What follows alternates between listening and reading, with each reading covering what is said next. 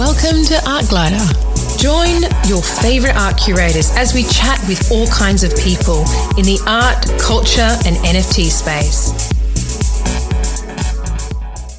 Welcome to Season 2 of Art Glider, the Lightbulb Moment. We chat to creative pioneers about their lightbulb moments. We discover what brought up their creative epiphanies and how they followed through to get where they are today. The Lightbulb Moment provides you with practical tips to work towards your own lightbulb moment. Before we begin, I'd like to start by acknowledging the traditional custodians of the land from which we're recording today, the Gadigal people of the Eora Nation, always was and always will be Aboriginal land. On today's episode, we're joined by Tory Loudon, Curator of Vivid Ideas. The sector involves in sharing thoughts and discussions for the greatest minds, innovators and creatives during the iconic Sydney Vivid Festival in June. So Tory, what was your lightbulb moment? So I did want to say I didn't have one particular lightbulb moment. Like I do think that my career has been quite long and meandering. But I also wanted to say that, I think the main thing for me has been I could never predict where I was going to land next. But I'm glad that I said yes to lots of things. So I think, we all suffer from, imposter syndrome. We all, everyone gets nervous and you're always in your comfort zone. So I suppose that's the thing that I wouldn't say it's light bulb moments, but I feel like I've had those a couple of moments where I've gone, just take the plunge, do it, push yourself, try something different. So that would be my definition of a light bulb moment. And when you say yes, because I've met a couple of people recently that's saying how you say no, because I used to do that in the early days, say yes to everything. And then sometimes when you say yes, are now learning to say no? Are you still saying yes to things just out of curiosity? Oh, no, I definitely still say yes to things. Maybe I'm a little bit more discerning about what I say yes to, absolutely, because you can't say yes to everything. And I think learning to say no is really important. But I suppose instead of saying, I suppose it's just about working out what the motivation is and what is the thing that, like if you are saying no, is it fear? And then fear is not a good enough excuse. But if you're saying no because you're too busy or you've got conflicting priorities or whatever, that's fine. I suppose it was more that thing about saying yes to being brave and taking the plunge and doing things. Because I look back now and go, I can't believe some of the things I did when I was really young. And I think I just didn't really think about it. I just did it. And I think now if someone asked me, like, would you? I mean, one of the things like I worked on the 1999, what was that, the Millennial New Year's Eve celebrations and had dancers coming down the outside of the Opera House. And it was in the middle of Y2K bug. No one even probably knows what that is. But at the time, it was a really big issue. We all thought the electricity was going to fail. I remember that, yes. And I had all these dancers and it was a big performance. And if someone asked me to do that now, I think I would say no. Isn't that interesting? Then I said yes, and I'm really glad I did. So yes. Say yes. Yeah. And I agree because I've said yes a lot and I've had so many good things that have come out of the yeses. So it's a great one. Thank you.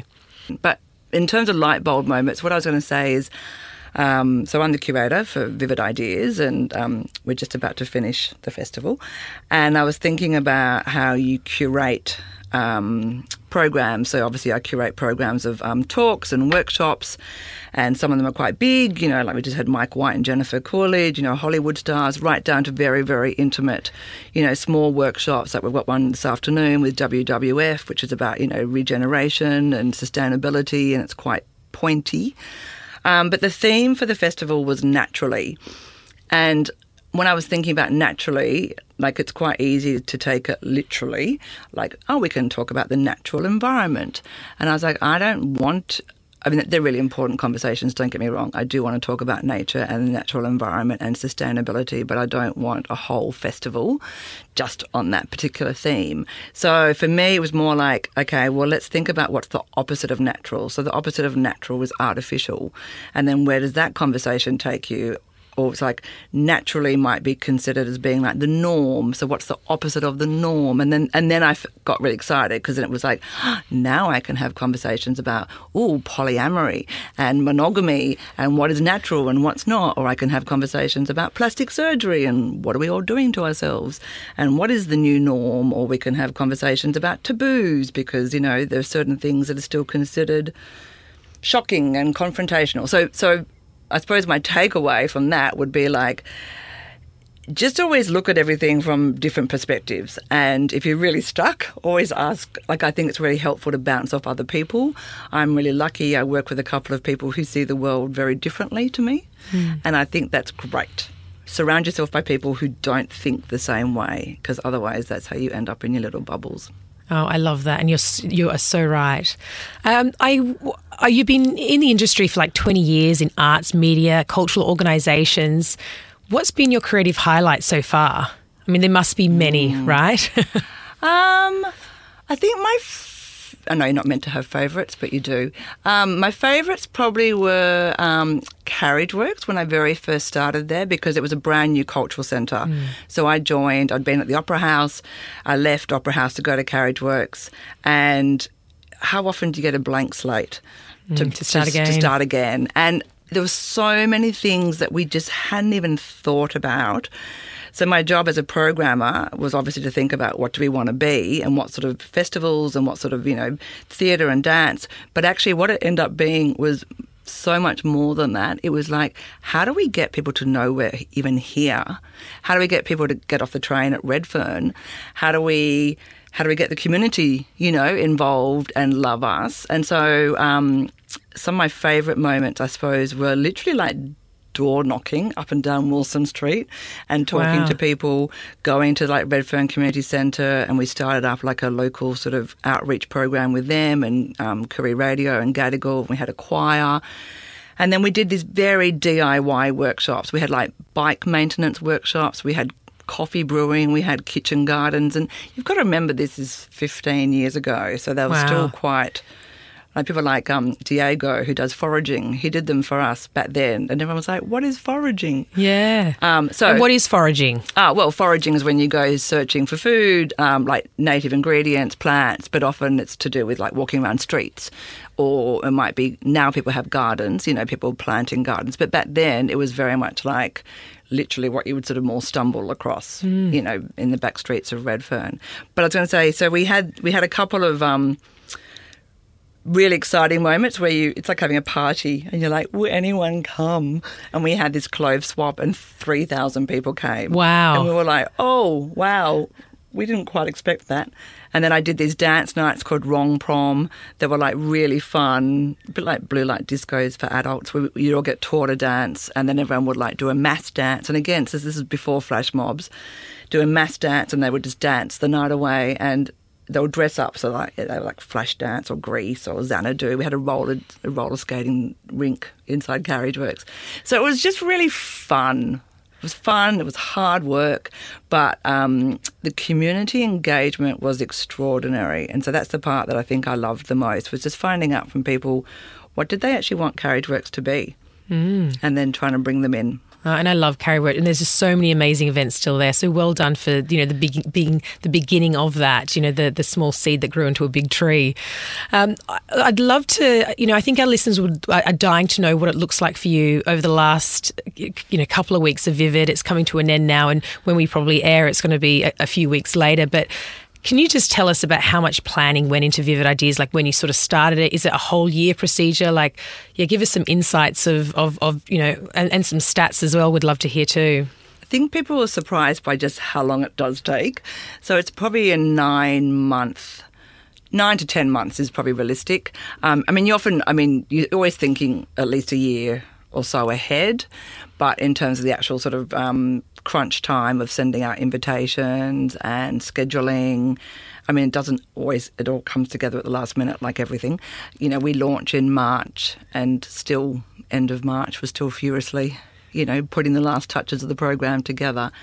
But in terms of like the really big, like I can say like with Mike White and Jennifer Corley, that was a 9-month negotiation. It nearly killed me.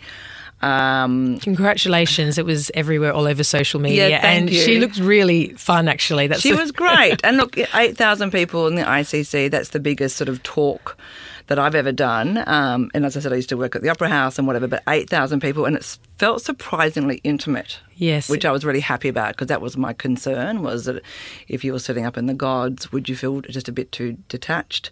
And everyone said, oh, it was so warm. And she was really, not just her, it was Mike White as well. I mean, he is actually the creative genius who, wrote and directed, and White Lotus is his creation, but she's just so charming. I did love... Sorry, I'm going to just pass on my favourite piece of advice that she gave, which was that she talks a lot about self-doubt and being plagued by depression when she was younger and not feeling like, obviously, she conformed to Hollywood standards. And she's like, the best thing you can do is go and see terrible things. Go and see terrible plays. Go and see terrible films. Oh. Read terrible books. Look at what gets 1-star reviews. And she said, and it will make you feel so much more confident. And she did this hilarious rendition of Oliver. I went to this terrible, production of Oliver, and I felt like the seas had parted and that there was room for me. And I was like, I'm so going to do that. I'm so going to go and see terrible things. And you can learn from the terrible things too, right? Like what they did. Absolutely. Yeah, amazing. Yeah. We've all done terrible things. Yes. We've all been involved in terrible things. Yeah. And it is a learning curve. But I just love that sort of honesty of going, even she still now talks about self-doubt. Yeah, it's and that imposter syndrome as well. I suppose it'd be interesting to think what self-doubt and imposter syndrome, if they sit in the same feeling, or anyway. Yeah, definitely. But yeah, when you're talking about like how long it takes and stats and all of that. I mean, this year's Vivid has been extraordinary, the numbers. We were just talking before about, I think there's a desperate desire for people to be out and about post-COVID. And there's that thing about the community gathering. So everything's gone... Yeah, everyone's very happy. It's all gone very well. The numbers are huge. But again, some of the things that I really like are the really quite intimate. Like we did a beautiful production called Nocturne, and it was actually taking people into the dark, away from Vivid, up onto Observatory Hill with like First Nation storytelling and stargazing and lemon myrtle tea. It was beautiful. So I actually think that that's what makes me happy, is that Vivid's becoming not just about the lights and the sparkle and the razzle dazzle.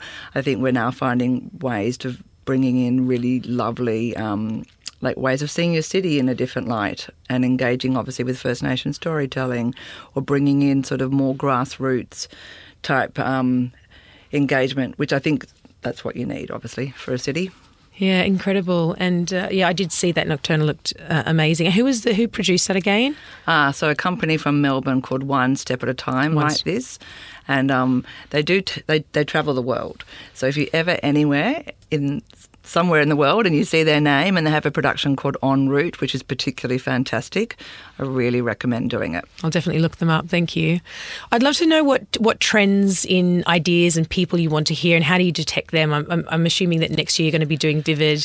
You probably need like a couple of months rest. But I'd love to hear what you think about the trends and ideas and how you find how you curate it. So the way we do Vivid Ideas, it's curated, like the whole Ideas program is curated, but we do have an expression of interest call out, which I think is great because it means that you are drawing on a bigger, broader base than obviously just, myself.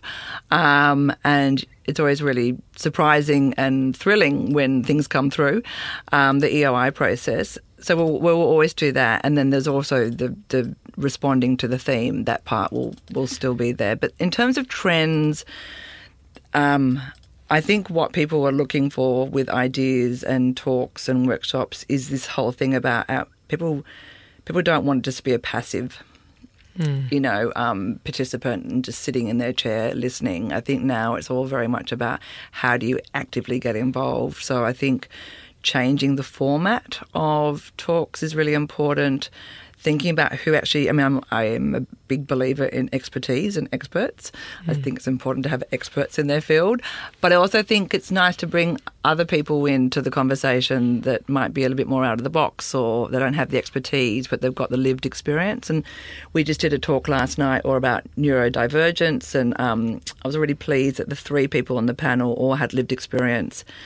One of them was an academic, one of them was a media writer, and then one of them was just literally, a person with lived experience, and she moderated and she did a great job. So I think that thing about lived experience and thinking about audiences, who they are, and when you're designing something, ideally design with other people for that audience. So I'd love to know how how do you accommodate for user experience? Did just with COVID, have you found any influences on decisions around the remoteness? Have you found like the numbers are up? You've mentioned that before, and I've read it in the press. Has any of the programs changed because of COVID, or have you found any sort of trends that have come out of that? I'd love to sort of hear what you're feeling, because it's the first time we've had it this large. Is it? No, we did one last year. But last year was slightly different in the fact that we were still actually being quite affected by COVID. We had a lot of speakers that couldn't make it. On the day would be like, I'm so sorry, I have COVID. So last year was a little bit more hybrid than this year. I think the main thing I would say is that people actually do want to be in the room. So people want live experiences. They want to be there in person. I think everyone's over their screen. I don't think that's news to anyone. So we made a very deliberate decision that, for example, we wouldn't be recording and live streaming, and it was very much like you have to be in the room. You have to be present. You have to be here. If you want to ask your question, that's part of it. And I was talking to one of the speakers last night, and she was like, I will only now do live events. I'm not interested in big broadcasts, because I think it's the community gathering aspect of it. That reconnection that you're looking for. It's interesting because I'm doing the Artist Way book, and I'm looking at joining a whole group of people together, and I'm like, let's do it over Zoom. And I was like, no, actually, I want to do it in person because of that reason. I've been on a screen, and so it's interesting that's also come out for a lot of the other speakers as well. Yeah, it's I think it's that interconnectedness, because there's something like even doing this podcast today. Thank you so much for coming in, because I know how busy you are. Seeing you in person and talking to you rather than over a screen makes such a big difference. Just sort of the feeling of it and the moments, and you can catch these little these nuances. And absolutely, and I think also, I know you reasonably well, and you're a connector, and I like to connect people, so I love nothing more than when I'd be talking to someone and I'd be like, oh, you should meet this person, and then you just bring them together. And that's what you miss. To me, you miss that spontaneous of like, now, quick, let's make it happen. And I think when I think about Vivid Ideas, obviously I think about the talks and I think about the workshops and all of that, but I love a bit of foyer, sort of spontaneity of when you meet people. And I think sometimes talks are just as good really as, how good is the foyer? Exactly. I agree. And actually I do say that about conferences. When you go, it's actually better in those moments when you're meeting someone, having a coffee, and, who are you? And I totally agree with that. I'd like to also know, I've been speaking to a lot of listeners, a lot of our guests, and what I was noticing that their childhood was surrounded by like music or art. Can I ask, was your childhood surrounded by because you're nodding, so I'd love to hear. Yeah, I'm such a product of my parents. It's actually really hilarious because my mum was a music and drama teacher and my dad was an architect. And I feel very grateful that I grew up in Sydney, and I was one of the very lucky ones that was taken from a young age to lots of productions, lots of music, lots of art. It's just in my blood. I feel lucky because I don't think I'm ever intimidated by art or artists, or I'm very comfortable in that world. I suppose what I'm trying to say is I don't feel like you have to grow up in that world to feel that way. But what I do love about it is when it's just part of your DNA. And I have a 17-year-old daughter, and it's totally part of her DNA. But I also think you can get there yourself. To me, and everyone can self-educate. Everyone can make themselves, comfortable. So I would hate for people to think that the arts is only for those that have grown up with it in their blood, because that's not the case. But I do think it shows that there's obviously a huge amount of value in introducing young people, music, books, all those things. Yeah, the creative industry, and it's interesting. Yeah, so with our guests, we are finding a trend that they have been around households with music and theatre and a great big fun household. So that's something that I suppose my father was sort of an engineer and my mother sort of was at home for a while, but I wasn't exposed to it. So, and it's funny going to London and being in the arts now 20 years, and I think about my children now and think, oh wow, like they're going to be growing up in that. But it's it's interesting. I sometimes wish what it would have been like just being around like musicians or being with an architect father, because we work with architects all the time. The thing is about architects, and I always ask them the house that they live in, because they're designing houses or buildings for other people. The house they'll usually by the end of their career they'll bring it out and then they'll actually show you where they live, and it's always incredible because we've been thinking in it for like years and years and years, and then they design something. So is that the case for your father? Did he design something crazy for you to live in? No, actually, we lived in a family home that had been inherited. So it's funny. I think about our home as just being like this ramshackle jumble of books and art and all of that, but it was nothing beautifully designed and glamorous. It was like 3 generations of Loudon, craziness. Sounds fun though. Oh, it was fun. It was fun, but totally not minimalist, gorgeous, architect design, but designed in other ways. I suppose it was curated in other ways. Yeah, it sounds like it. So do you have any advice for our listeners just out there about, I suppose, their creative light bulb moments, or where you could look for podcasts or books or anything that would inspire them as well? I think my advice is actually you can find creativity in everyday life, and it's actually just being a little bit more sort of maybe open to it and aware of it. So I'm a walker. I love walking my dog. I used to listen to podcasts and I used to listen to music, and I'm now actually finding that I'm stopping to do that. I'm just listening to the city and I'm listening to nature, and it sounds a bit naff. But, no, it's not. No. But it's giving my head space. I suppose that's it. It's finding quiet moments to actually just look around and engage, but also, and it's so boring, but it's that thing about boredom. Let yourself have a chance to be bored. And so I don't. I'm not going to recommend 1,001 different podcasts. I'm not even going to recommend 1,001 different books. I'm actually going to recommend the opposite. I'm going to say, put your phone away, sit quietly, go to the park at lunch, look around, people watching. How fantastic is that? If you want, take a book, like a journal, a notebook, jot down what you hear. I love eavesdropping. I love people. I love watching people. So I think that's a form of creativity. I think it's just an appreciation for what's around you, and you never know what is going to spark something. You never know who you're going to meet. Strike up a conversation. Be brave. I don't know. Be curious. Like just maybe just step out of your comfort zone slightly. I mean, Chrissy Flanagan, who has just started this thing called the Chaotic Social Club. Chaotic Social Club. The Chaotic Social Club. And her thing is like, as adults, it becomes harder to make friends. And she's like, I just want somewhere where we can all go and do silly things. And so she teaches like workshops like shit macrame. So you can all come together and then... Yeah, and it's just more of a chance to actually just hang out with new people and try something different, and you can have a glass of wine. It's fun. I love No Lights, No Lycra. Like, if people don't know what that is, like, find out, Google it. It's going dancing in the dark. You dance your heart out. So I don't think, when I say creativity, I don't think it has to be, sit down and write your, memoir or paint. I think it's just about how do you just bring that into your everyday life. Just do things that you enjoy, that are fun, and think back to when you were a child and what was that thing that I've always been a dancer. I love dancing. So, I'll dance around the kitchen, I'll dance around anywhere. So what's the thing that I really love to do, and just finding ways to keep doing it.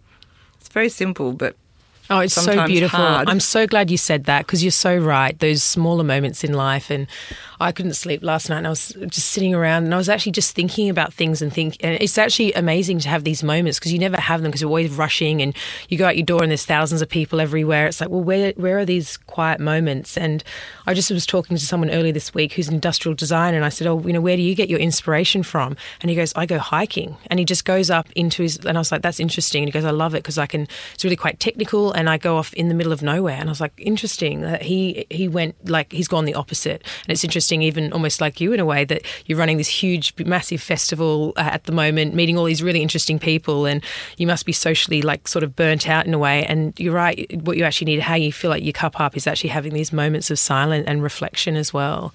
Yeah, beautiful. Thank you. That was just so perfect.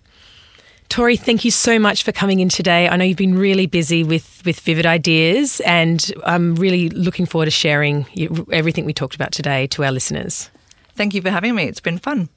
Thank you for tuning in to the Lightbulb Moment, where creatives shed light on their career-defining epiphanies.